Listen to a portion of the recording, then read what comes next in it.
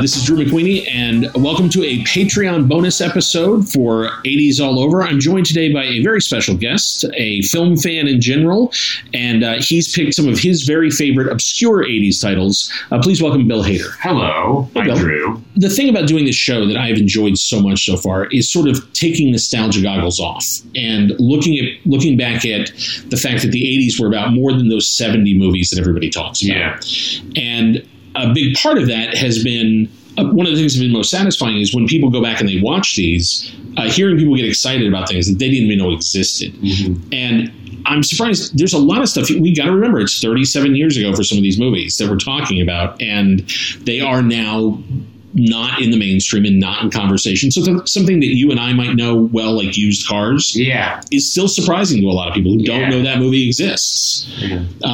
But your list, one of the things I really liked about it is some of these films you had to work to see. They were not easily discovered. They were not ones that were playing at every mall. Yeah. And the 80s still felt like you had to hunt movies down sometimes. Yeah. The first film on your list is a perfect example of that.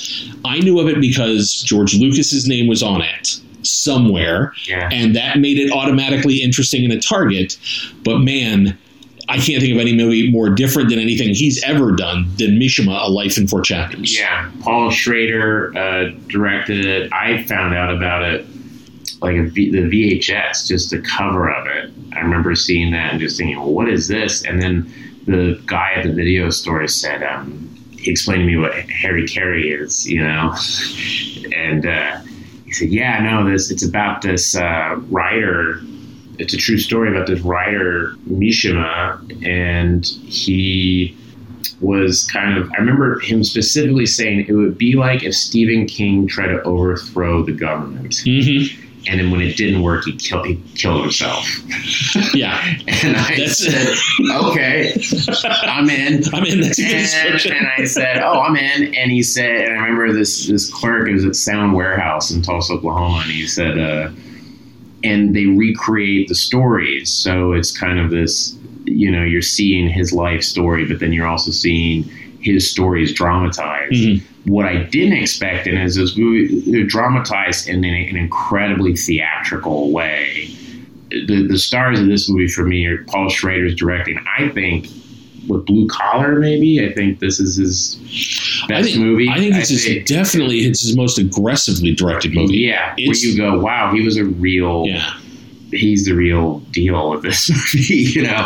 And I honestly could say I've never seen anything like it. Well, it's got that stink of obsession on it, which I love about. Those are movies that I really love, where you can tell that the guy who made this movie, there was about 6 years before this where all he thought about was this guy, exactly, and this movie, and how he was going to make it work. Yeah. And it is beautiful and surreal. And when I saw it the first time in the mid '80s. It was too much for me. I mean, I didn't get it. No, it was hard for me when I first saw it as well because it's such a ambitious movie. And you couldn't Wikipedia Mishima when you went home. You couldn't just bring it up and read about him and then get the context. Yeah, and I wanted to go find out what did Mishima actually look like. And when I saw what he looked like, he was actually much different than the lead in the movie. Ken Ortega, the Vengeance is Mine. That's the lead guy in the movie. And then, but the other star of this movie for me is John Bailey's cinematography. Yeah. I remember Visions of Light, the great documentary about cinematographers. This movie appeared in the montages in that film a lot. Yeah, and I always appreciated that. I always just felt like it was a film. I was like, why isn't this on more list? Why aren't more people talking about? I'm glad Criterion finally did it because it was a title. It's a great disc. Yeah, it was a title they had to do. And it's that kind of film. And I remember when it came out, I remember Ebert and Siskel talking about it. So I knew it was out there. Time Magazine reviewed it. But it did not play in my area for almost a year after that initial burst of publicity. And so when it finally did, it was 1 week. I had to really hunt it down.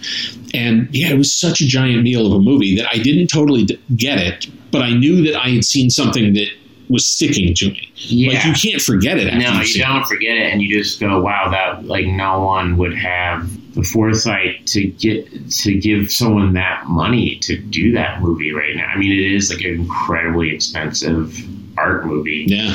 About a guy that has a very down ending. I mean, all the things that you're supposed to have in a movie, this movie subverts it all. But it does. George Lucas and Francis Ford Coppola, I guess Schrader went to them towards when he was running out of funds, and they helped secure some more money for him back when they were. I find that really Kurosawa and all these other Japanese. That era of when Lucas, because Lucas could easily have tried to build his own version of Amblin, where he did a lot of really commercial stuff and just churned movies out, and could have been a bigger content producer. But the stuff he produced was always esoteric and strange and marginal, and a lot of that Northern California community, whether it's like Twice Upon a Time by John Cordy or like that. And I love that. I love the fact that a lot of the movies that his name is on, just as an executive producer, they're movies that really wouldn't exist if he hadn't helped at that, just to get that clout and that money behind them. He could have helped out even in a distribution way like Corman did, and he kind of wasn't a distribution thing as much, but he did help in that way, putting his name on like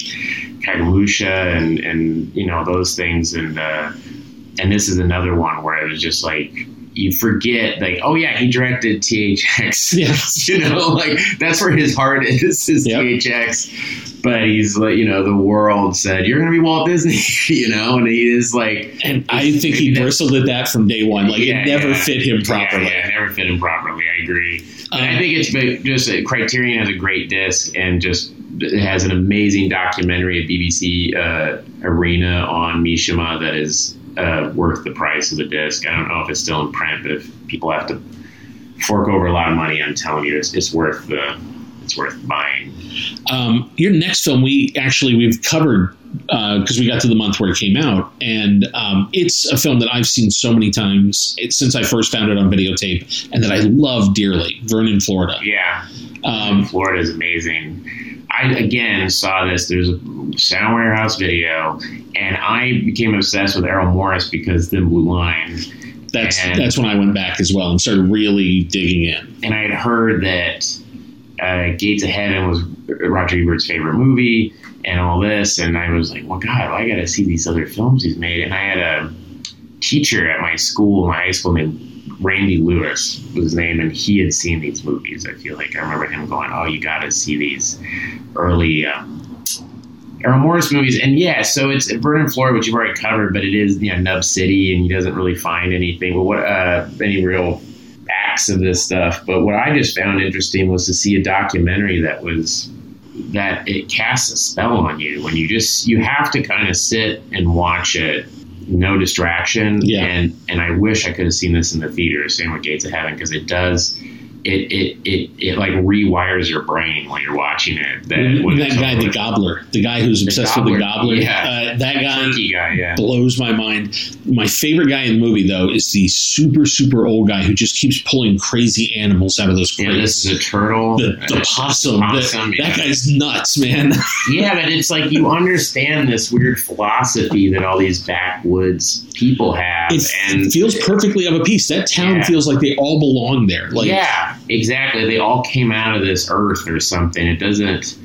And I think what people talk, the best scene in that movie is the three guys at the gas station talking about how their friend killed himself, and they start arguing over how he was able to shoot himself with a rifle. Is great. But it is just it's one of those movies that has a profound effect on me every time I watch it. And it's like Mishima in that way, where I'm like, there's nothing like this. And to have, you know, to be a filmmaker now that, you know, I've made things and been a part of things, acted in a lot of movies, there's so much writing, there's so much money and people and time writing on a movie. Mm-hmm. It makes films like Vernon, Florida and real daring movies. I have so much more respect for the filmmaker, because Errol Morris is sitting around there with a ton of people who are not getting paid a lot, who are at his whim, and you do want to, like, if you're like me, kind of a people pleaser, you want to make sure everyone's okay, and you hope that the project's going to be okay. So to have your persistence of vision of,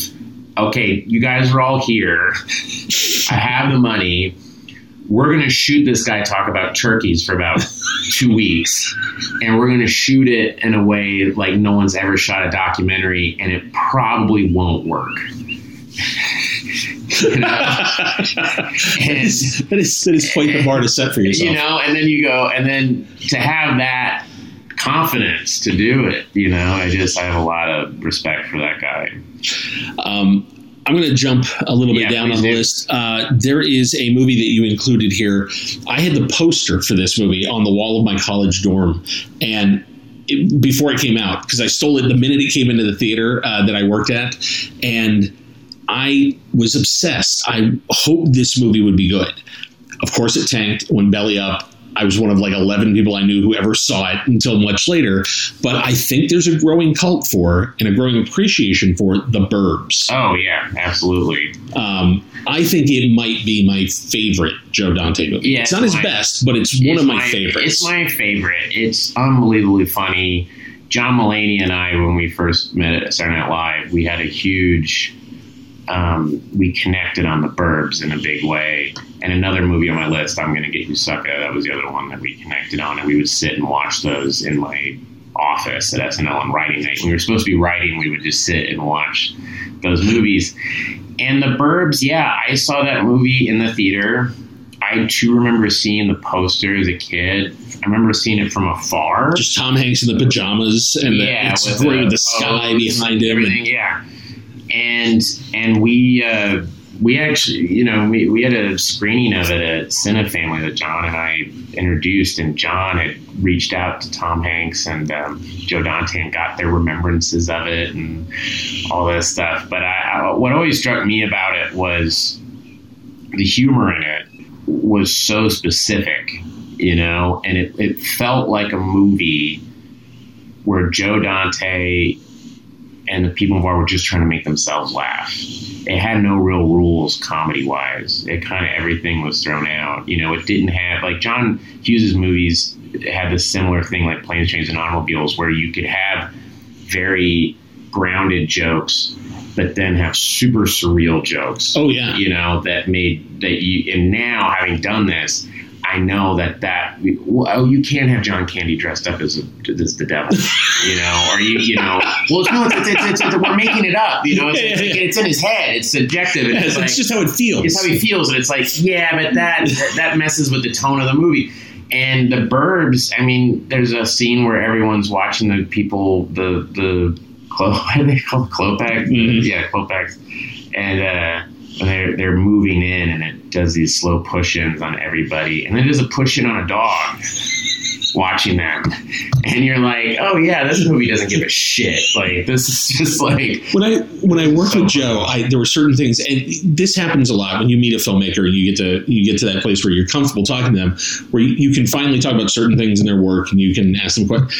The shot that kills me in The Burbs is the shot where they pick the bone up and they realize it's a human bone. And they do a big zoom in. Zoom in and out, zoom in. And when I started talking to Joe, I started laughing. I didn't even get fully through describing it. And Joe just put his face in his hands. He's like, it's the single dumbest shot in my career. No, it really is. But it just felt like it's the funniest thing. But it just felt like that day, they were like, why don't we just zoom in and out? Because we just want to make ourselves laugh. It's stupid. And we don't care if you like it or not. It's making us laugh. And Hanks and Dukeman together are terrific. Yeah, I love it when he's a good foil for him. When Tom Hanks, Hans Klopek drives the trash out to the street, and then he beats it with a broom. It's clearly there's a dead body in the trash, and Tom Hanks and Rick Turner are watching it, and he goes, "That doesn't seem weird to you?" And Tom Hanks says, "Yeah, no, I always drive my trash out to the street in the middle of the night and then start beating it." And then I got to tell Tom Hanks this when I was a kid. There's a scene in The Burbs where a house blows up and Tom Hanks emerges from the house, and he does this thing that I think. And I told him this. I think it rivals Buster Keaton, where he slides down the steps. Do you remember that? Yeah. Where he kind of does this thing. His whole take until he's on the gurney is amazing. It's amazing physical comedy where he does this thing where he just got blown up, but he does this amazing thing. And I said, when I was a kid, I would stand in my backyard and I would try to do that, where I would face forward and try to slide down 3 steps without making it like one step, and I would fall and everything. But And he was like, I don't remember how I can't even tell you how I did. He told me his memories of shooting that and everything, but that it had a huge effect on me. And also Bruce Dern in that movie. There's a scene where Bruce Dern falls off a roof that is one of the best Pratt falls because it looks real. It looks like a mistake, and it is so insanely funny. He falls off the roof of his house, and it's not a big Pratt fall. It looks like your dad was hanging Christmas lights and tripped and fell.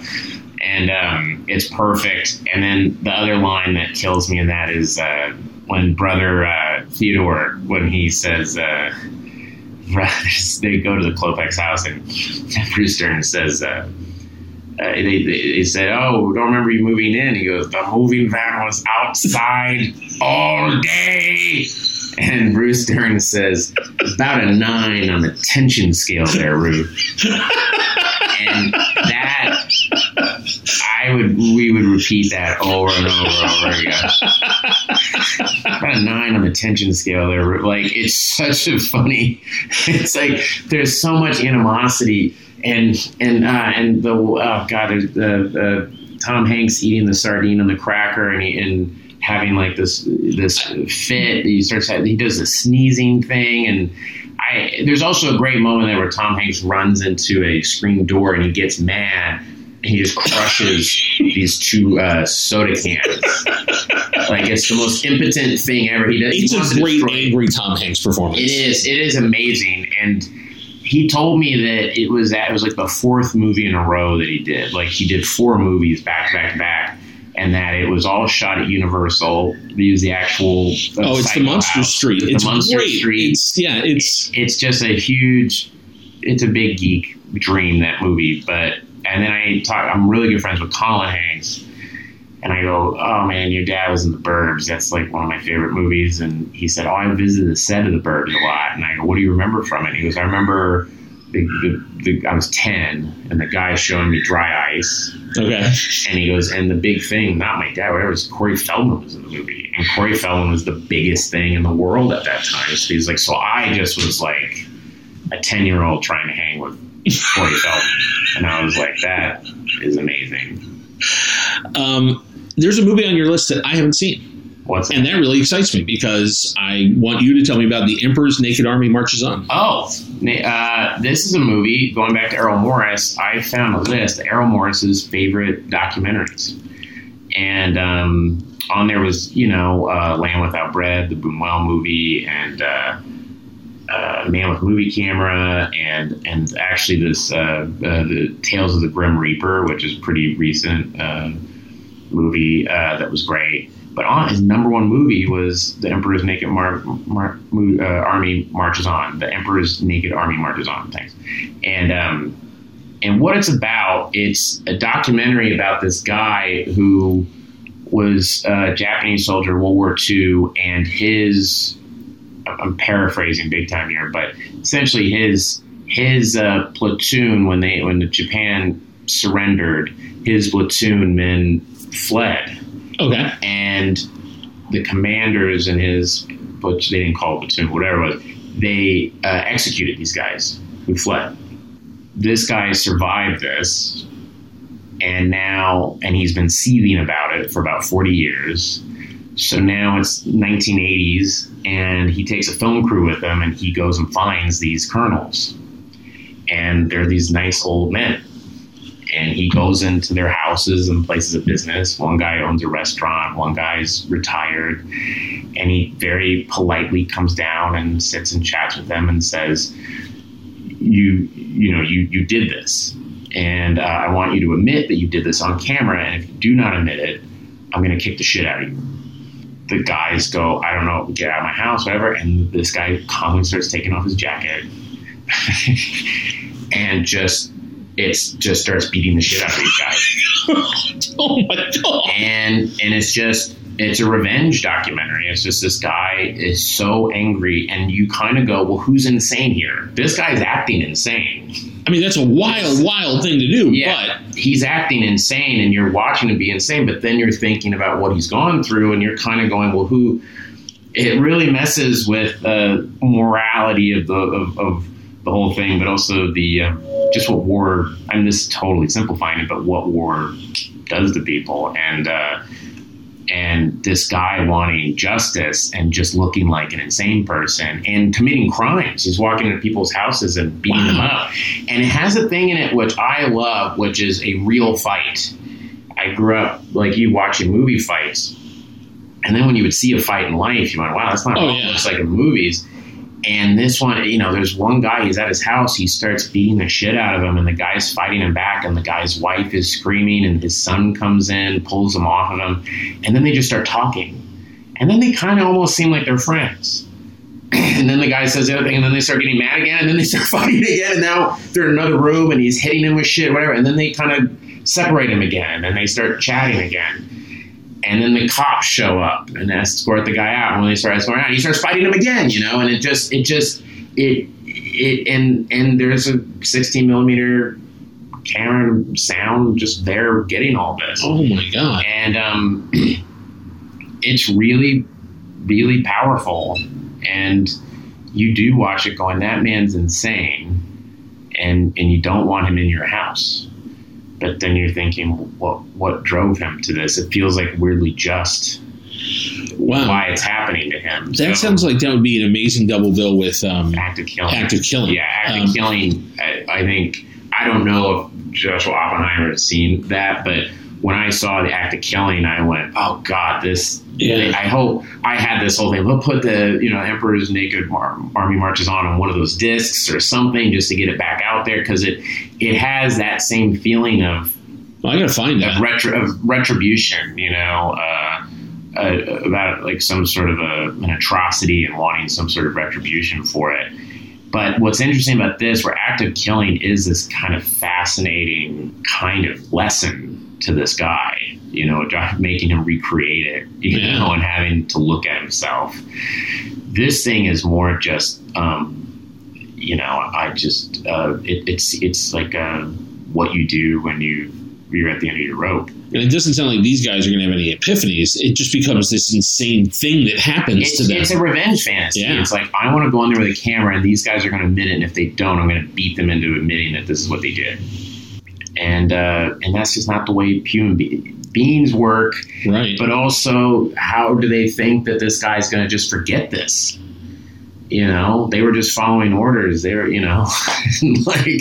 you see them, and one guy is just, hello, at a restaurant, he's the manager at a restaurant, very sweet man, Has no idea this is about to roll in. He has, and you get very anxious when he shows up, because you're like, oh, this guy's about to get beat up, So yeah, I was able to get that online. There is a disc of it being online. Wow, that's intense. I want to talk to you about a couple of broad comedies you have on the list, because broad comedy is that thing where it's really hard to gauge anybody else's response to it. Like Super Silly can work for one person, fall flat, and I think both of these movies are big broad comedies. The Private Eyes, and I'm Gonna Get You, Sucker, and totally different flavors. But let's start with The Private Eyes, which is sort of like a greatest hits compilation of every gag from every scary Three Stooges short. Yeah, exactly. Or, you also think of Abbott and Costello stuff. And, so Don Knotts and Tim Conway. This movie I would put in with, I also talked to you about Jekyll and Hyde Back Together Again with Mark Blankfield, which is like not a good movie.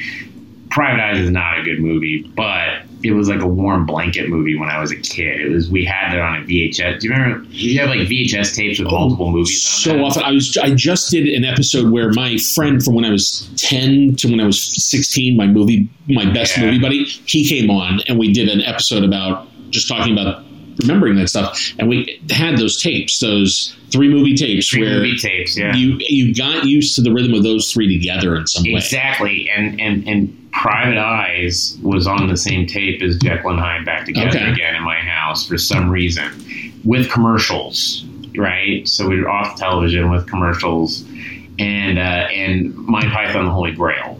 They were on one. All right. And they all had commercials, and I can probably remember it. When I watch Monty Python and the Holy Grail now, I still have moments from like well, here's where commercials supposed to come in. Do you know what I mean? I do. After the Black Knight. That happened with Laserdiscs. I remember side changes. Oh, yeah.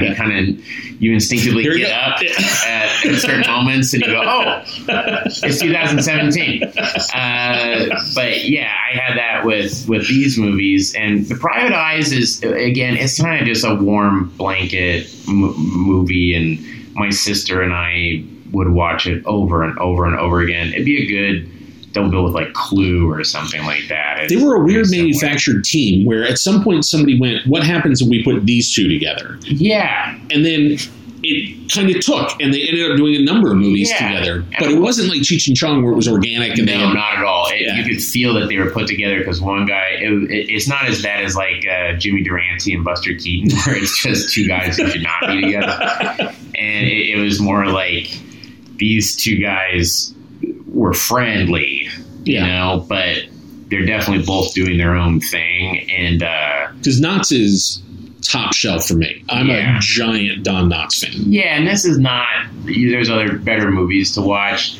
I will say, though, as a kid, I found it genuinely scary, this movie at times. It did have the cloaked figure that was kind of like the Scream kind of character, which was a bad person, and like, it's like super corny, but the lighting, just the 80s-ness of that. The 80s movies just had this real blown out look. It was like this soft blown out look in all these movies where you could see exactly where the light is. Everything's really weirdly isolated and hot, and it looks, Crime Wave was another movie where you would see Sam Raimi's movies and they're all just, and then suddenly Crime Wave, you're like, what is this? It looks fake. Yep. It doesn't look. There's that comedy color that they did in the 80s, and Blake Edwards movies have like the soft focus version of that. Exactly, that was like a little bit, but it was this thing of we need to be able to see everything. It was like they got into the color timing and just like crank it all up because if we can't see everything, it won't be funny. And then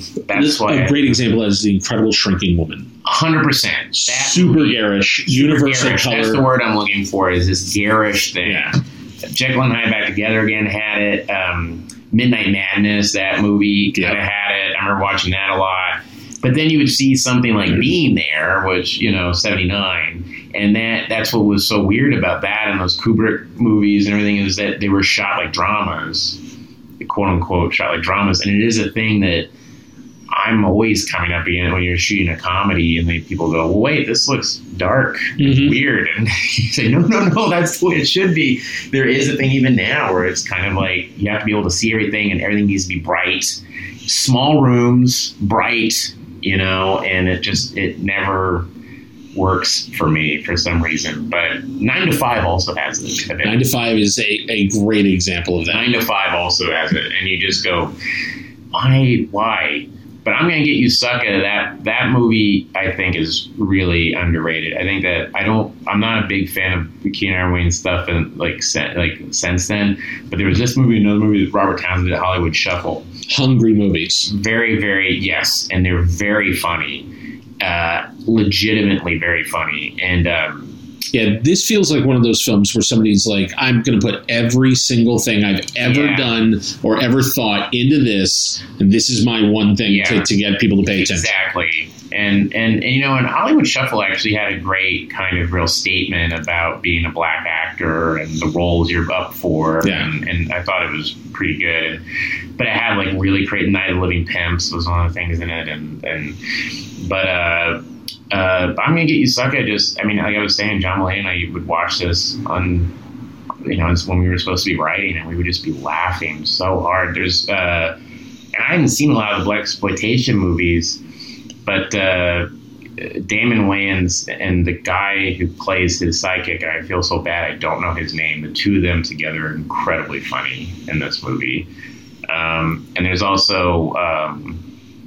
And Kieran Wayans is really funny in it. He takes out a splinter and he screams like Rambo. Do you remember that? He takes the splinter out and he goes, like it's funny. And like, that was a great one in the theater. I remember one of the biggest laughs from that movie in the theater was the platform shoe coming in. And that was a huge laugh for an audience. Pimp of the Year, that thing was, my bitch better have my money. Yeah. Through rain, sleet, or snow, my bitch better have all my cash. If she doesn't, I'm going to put my foot dead in her ass. And you're like, what? But I also like Isaac Hayes listening to the radio. Do you remember that? Where he starts going, wugga digga bigga digga bugga digga bigga digga all the day. But just again, it's my favorite thing in comedy, but you just tell like they're just making themselves laugh and they're just being goofy. And the Kung Fu Joe, that guy, whatever the character, do you remember that, where he gets out of the car and yes, your door is ajar. Yeah. Your door is ajar. I said close the door, shitty. Remember how he dials the phone? He gets shut up and he dials the phone, but he dials it like he's a Kung Fu guy. He's like 5, 6, 7, 5. and then the guy. What happened to all the brothers? They got government jobs. That guy. And in that thing is a little white girl, and it's the girl from who went on to be in Jurassic Park. She's in it. She has like one line. She goes, "Praise brother" or whatever. But it's very, very, very silly movie. There's one on here that I did not get to see until much later. I was working in New York, and I had an agent at the Gersh agency who represented Schiller. Oh, yeah. And that was when I finally got to see, because he was like, I can get you a copy. Yeah, and he gave me Nothing Lasts Forever to see. Yeah. Now, I saw it because Tom Schiller, I went to the New York Film Academy, you know, to the one in Princeton. So I was living in Oklahoma, decided to go to the one in Princeton. This is 1996, so I was 18. And it was the first time I hung out with like real film geeks, and we were all making stuff in New Jersey. And one of they had professors come in from NYU, and we had Tom Schiller. That's awesome. And he showed us clips from this.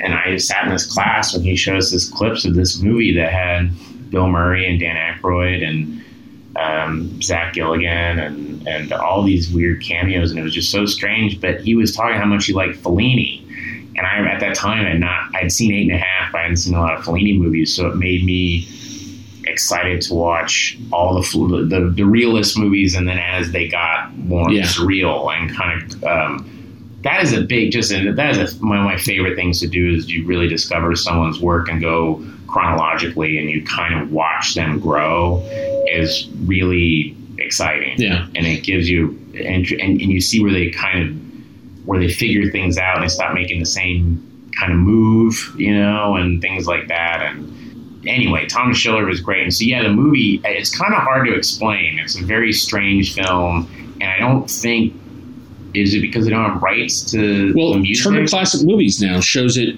every so often. That's how I got my copy of it. Pop up every now and then, and that's really your best bet is wait for Turner Classic Movies. Yeah, TCM, actually, the people over there, because I've done some stuff with them, they sent me a copy of it, because I was like, do you have it? And I watched it again, and it is such a strange... It's singular. It is Schiller. There's a reason it didn't get a wide release, which is it's impossible to really sell. Like I wouldn't even know how to cut a trailer for it. Yeah. But it's and I heard about it the first time because of Leonard Maltin's movie guide, where it popped up in the movie guide. What did he give it? He thought it was like a middling, interesting, muddled attempt, and I was like, what is I've never heard of this thing, and look who's in it.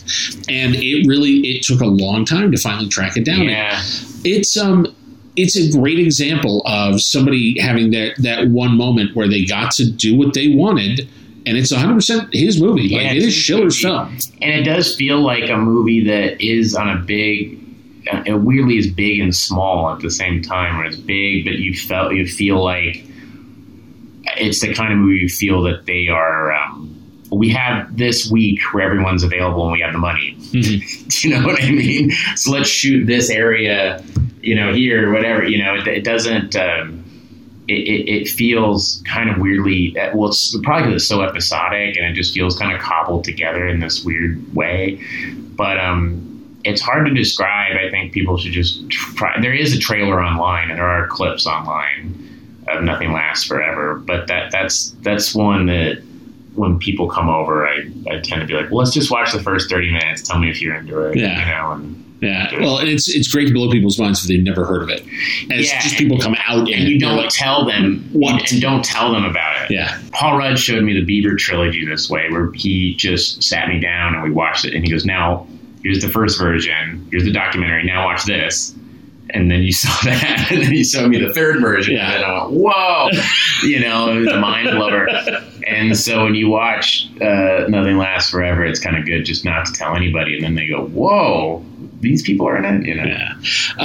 I am infatuated with the screenplay for one of these movies, Melvin and Howard. Oh yeah, that was a case where, as I was learning what I liked about writing, Bo Goldman's script for that film is such a Shaggy Dog approach to what you think that movie's going to be. Yeah. Which is all about the court case and everything. Yeah. It's really not that film at all.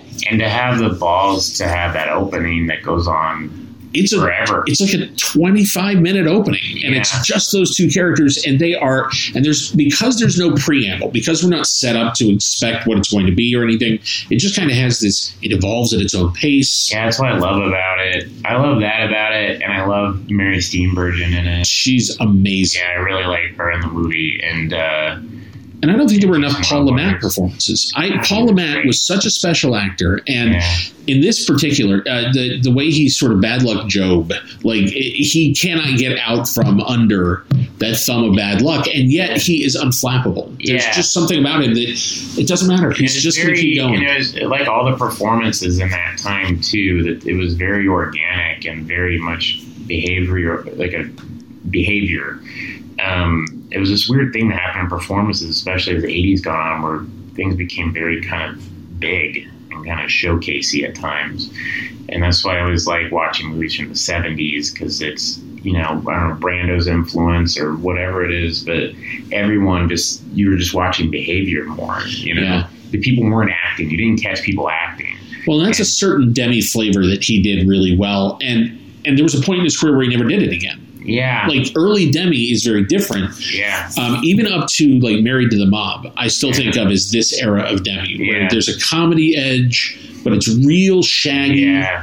And, and to have the Demi just had the balls to just have these tone shifts too. I mean, Something Wild has the craziest one, I think. But, Melvin and Howard, you just never knew where it was going.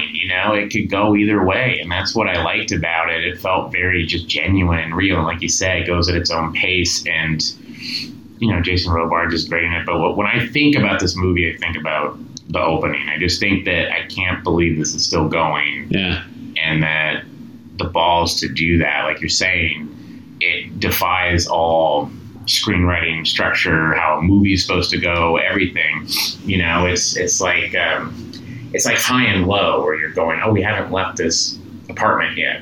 Yeah. And then when we do leave the apartment, we're not going to go to our main character anymore. And you're like, wait, no, you can't do that. It's not how movies work. And then I go, I'm staying in LA too long. Yeah. I've been hanging out in this thing too long, where there has to be rules, and you're hearing the executive note in your head going, guys, we got to get Mary Steenburgen in within the first 10 minutes. We got to get this character. You watch Fargo, Frances McDormand doesn't show up until, 30 minutes into the movie. Yeah. And that people would go, no, you can't do that. And I think that's why I like these movies. Did you see the Florida Project this year? Yeah, I did. Early Demi, what Sean Baker did in that film kind of reminds me of early Demi, which is there's a real respect for the fact that people on the margins, there's a color to them perhaps, but it's not condescending. And I don't think Demi ever condescended to the characters he made movies about. No. And especially in those early days, that's middle America at a time when, there was redneck cinema. Certainly there was like all the Burt Reynolds, Smokey the Bandit, that kind of stuff. But his was, I think, a really more authentic, more that same culture. In people, I think. I think the difference between that and Florida Project for me is I feel like that the main character, or not, I think definitely Willem Dafoe's character, the mother in that movie with the kids, I feel like that didn't feel like very much like a Demi character. I think Demi would want to find the soft, gooey center to that woman, and She does not. But there's have something. one. But there's something about the Defoe character and his just the sense of humor of his stuff. Yeah, because I find some of his stuff very funny, but it's not jokes in any way. No, not at all. It's more just a guy like the character Melvin Howard, a guy just trying to find a positive spin on a really awful situation. Not an awful situation, but just this is his lot in life. Yeah. And this is what he's in charge of, and he's going to try to do it with as much humor and also as much compassion for people. He has a lot of compassion for that mom. And that little girl is hell on wheels, and he's pretty good about it. Pretty good about it. A lot of people in the theater I was in was like, kick him out of the fucking apartment. They were like, get her out of here. I love that girl. She is such a little hellion, though. The little girl, yeah. Oh yeah, she's pretty crazy. But it's. But I agree that it did have that early Demi feel, and I think I think Melvin Howard is kind of like the ape. I always feel like there's Melvin and Howard, and then there's Silence of the Lambs. It's kind of like that's the. But I think Silence of the Lambs would not have worked if it wasn't directed by a guy who I think genuinely hated violence and genuinely loved people and wanted to look at the good in people. Even weirdly, the Buffalo Bill shit when he's alone in the mirror and stuff, there feels like this weird compassion for this guy. I think that is the greatest signature of his work. Is he has a giant open heart and a curiosity about everybody. He thinks this guy's a monster. Yeah, and he is a monster. But he wants to look at him. He wants to understand. He wants to understand him. The thing with him in the mirror, the "I'd fuck me" thing, and everything. I think that's in there for a reason. It's disturbing to people, but there also seems to be like this, like, I'm trying to get you. Like, it would have been very easy not to have that scene in the movie and just let him be this guy that you see in a lot of those movies where you don't get to know them. Yeah. And that one scene made me understand his character a little bit. He's not a Norman Bates guy. He's like this guy that has like there's a lot of pain. It's him hurting himself and wanting to hurt other people and everything. And so I thought that was really fascinating. But I think you see it in Melvin and Howard. You see it in oh my God, it had a different the Citizen Band or Handle with Care. Yeah, Handle with Care. I was about to say, it's like I get it screwed up. Yeah. I saw it as Citizen Band, but that movie too. It's just great. And finally, the last one we'll do today. We just did Personal Best, which I'm fascinated by, and I think the performance Mariel Hemingway gives in that is intense. It's a really different, and she pushed herself in a very different way for Star 80. Yeah. And this is a movie that I came to for the wrong reasons when I saw it young. Yeah. You think it's going to be... Of course. It's about a Playboy bunny, so every 12-year-old who hears about the movie has the wrong idea walking in. You go, oh my God. Yeah, it reminds me of the joke where you see Bart Simpson and Milhouse walking out of they snuck into an R-rated movie and they're walking out of Naked Lunch. Yeah. I know at least two things wrong with that title. Yeah. Star 80 is the opposite of a movie that you would watch for any kind of kick. No, it is grim stuff. Actually, it's weirdly... I saw Star 80 and when I saw Boogie Nights, it made me think of parts of Boogie Nights reminding me of Star 80, not just the 70s-ness of it. The queasiness. The darkness of that and the cokiness of it. But, Bob Fosse, I think, I read, he considered it he was so hurt that people didn't like this movie. And I think, Bob Fosse... you watch Lenny and you watch all that jazz. He does like seeing the depths of how awful showbiz is to people, how cruel show business is. Yeah. He's kind of fascinated by that. Yeah. And what show business does to people. And this movie kind of goes after everybody in a very subtle way when you really look at it. It's a very ugly movie, but I definitely don't think I don't think Hef comes off well. The Eric Roberts character does not come off well. No, and Eric Roberts is something else. It's one of those moments where an actor's got hold of something and went, I know how far I can ride this thing. Yeah, but I also feel like Bob Fosse, like in all that jazz, he has this thing where whether it's he wants to. And I get the impulse. Where you read in a thing, you read an article about the Dorothy Stratton case, and it's like he murdered his girlfriend and then killed himself,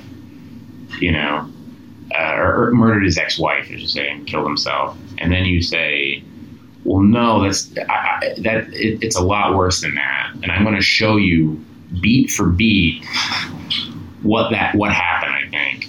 And it is that the ending of that movie is incredibly hard to sit through. Yeah. And it's a major motion picture by a big director.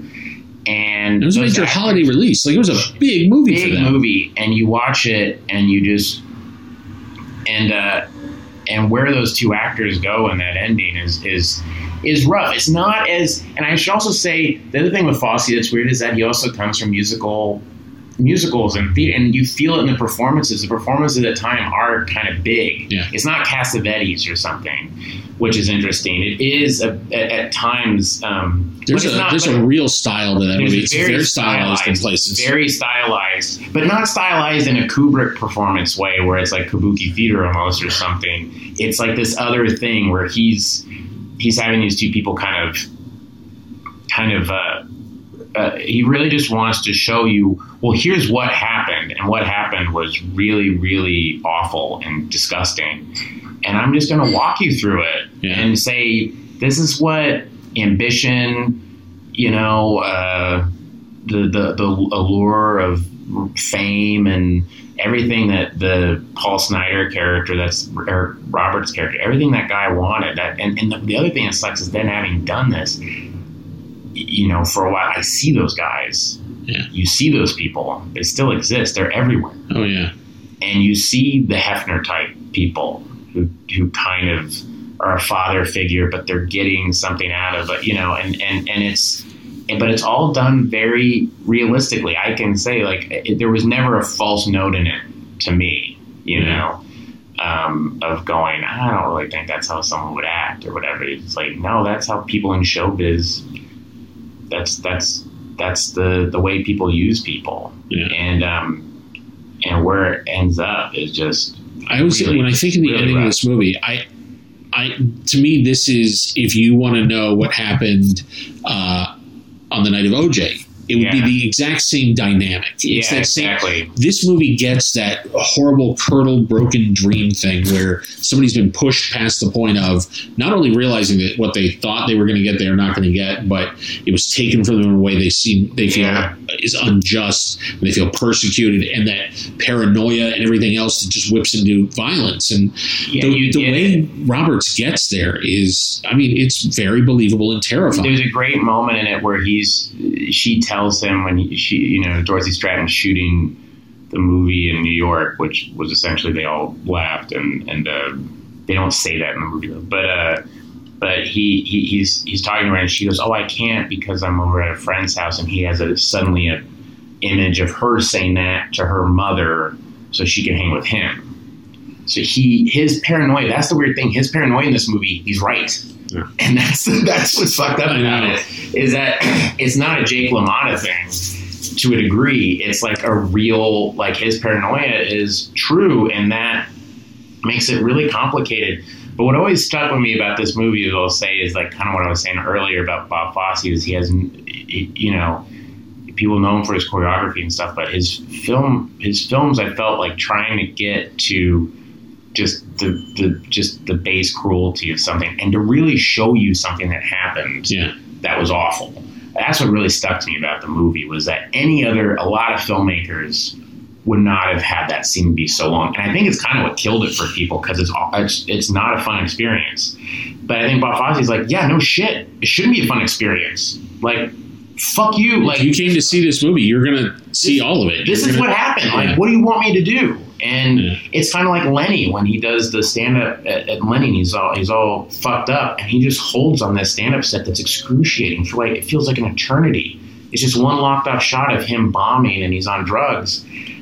And anybody would go, you know what? We got it. I think less is more in this. And he's like, no, fuck you. Yeah, no. Can you imagine being in that room that night? Yeah. When this is what you went and saw. This is what Lenny was at that point in his career. Exactly. This is what you experienced. This is what you saw. And I really, there's just so much balls to that, and I really respect that. Of just like, no, you have to. I'm going to make you sit through this. He's one of our greats, and I do think that he doesn't get canonized the same way that a lot of the late 70s guys do. Yeah, maybe it's because he was from a different era, that he had started out through the studio system. And people kind of just know he didn't make a lot of movies, but the movies he made, I think all of them are pretty. Even Sweet Charity's got amazing stuff in it. And I think All That Jazz is one of the greatest movies of the 70s. As he worked, he just got more muscular, and he got more real, and he just stripped stuff down. And you're right. I think there was a real sense of self-exploration and self-condemnation of the business that he was in that had fed him for so many years. Well, look at All That Jazz. I mean, you never see a movie that's harder on someone. At moments, I'm like, oh, it's like he's a genius or whatever, you know. But no, by the end of that movie, it's like he's just kind of like this. It's very complicated. He's like, no, I'm a bad person. And you're like, I don't. You can let yourself off the hook a little, Bob. It's but but it's Star 80. I recommend, but I always tell people, you know, if violence, you know, just be aware. Bothers you, I would not. I would maybe not. I would skip it, but I find it really. If you can watch The Piano Teacher, you can handle Star 80. It's like, I say that now, but then I'll watch the Criterion of The Piano Teacher, and I'm like, well, this is kind of worse than Star 80. It really depends on the day, man. I don't know. The Piano Teacher's a real hard sit. I was like, fuck, this is rough. I mean, I like the movie, but Jesus Christ, this is rough. But it has that same thing. I think it's movies made by people like Haneke is the same thing, who hate violence. Yeah. And they don't think, and I feel like with Bob Fosse, like the idea of, you know, a John McTiernan movie or, you know, some sort of kick-ass action alien to him just is disgusting. Yeah. Not only alien, just it disgusts him. And you felt with it. He's like, no, you want to see it? This is what it fucking looks like. And it's hard. It's sad. It's degrading. You know, it's awful. And you sense that with Haneke stuff too, where it's just like, no, I hate violence, and so I want to show you, like, this is what it looks like, and there's no kick to it. There's no kick to it. It's awful, and I really respect that. As I get older, I really respect that. You know? I know. And it goes counter to 99% of what our business does. 100%. Yeah. I had my grandmother was very liberal grandmother. I remember watching Die Hard with her, and she was watching Die Hard with me in the scene where there's a, you know, like all Joel Silver movies, there's no reason, like there's a naked woman having sex with a guy and she runs out, and I instinctively hid my eyes. And my grandmother went, no, that should be okay. These guys getting their heads blown off, you should be hiding your eyes at that. I don't like this stuff, you know? I was like, get out of here, hippie. Bill, thank you so much for doing this, man. And I'm really excited to see Barry in the spring. I just saw the first trailer for it. Yeah. It's pretty awesome. Yeah, thanks, man. Yeah, hopefully people dig it. All right. And go see those movies if you know. If you dare. Yeah, I'm excited. Now, this is the first time I've walked away from one of these, and I have something to go track down. Oh, right on. So yeah, it's a good deal. Very cool. Thanks, man. Thanks.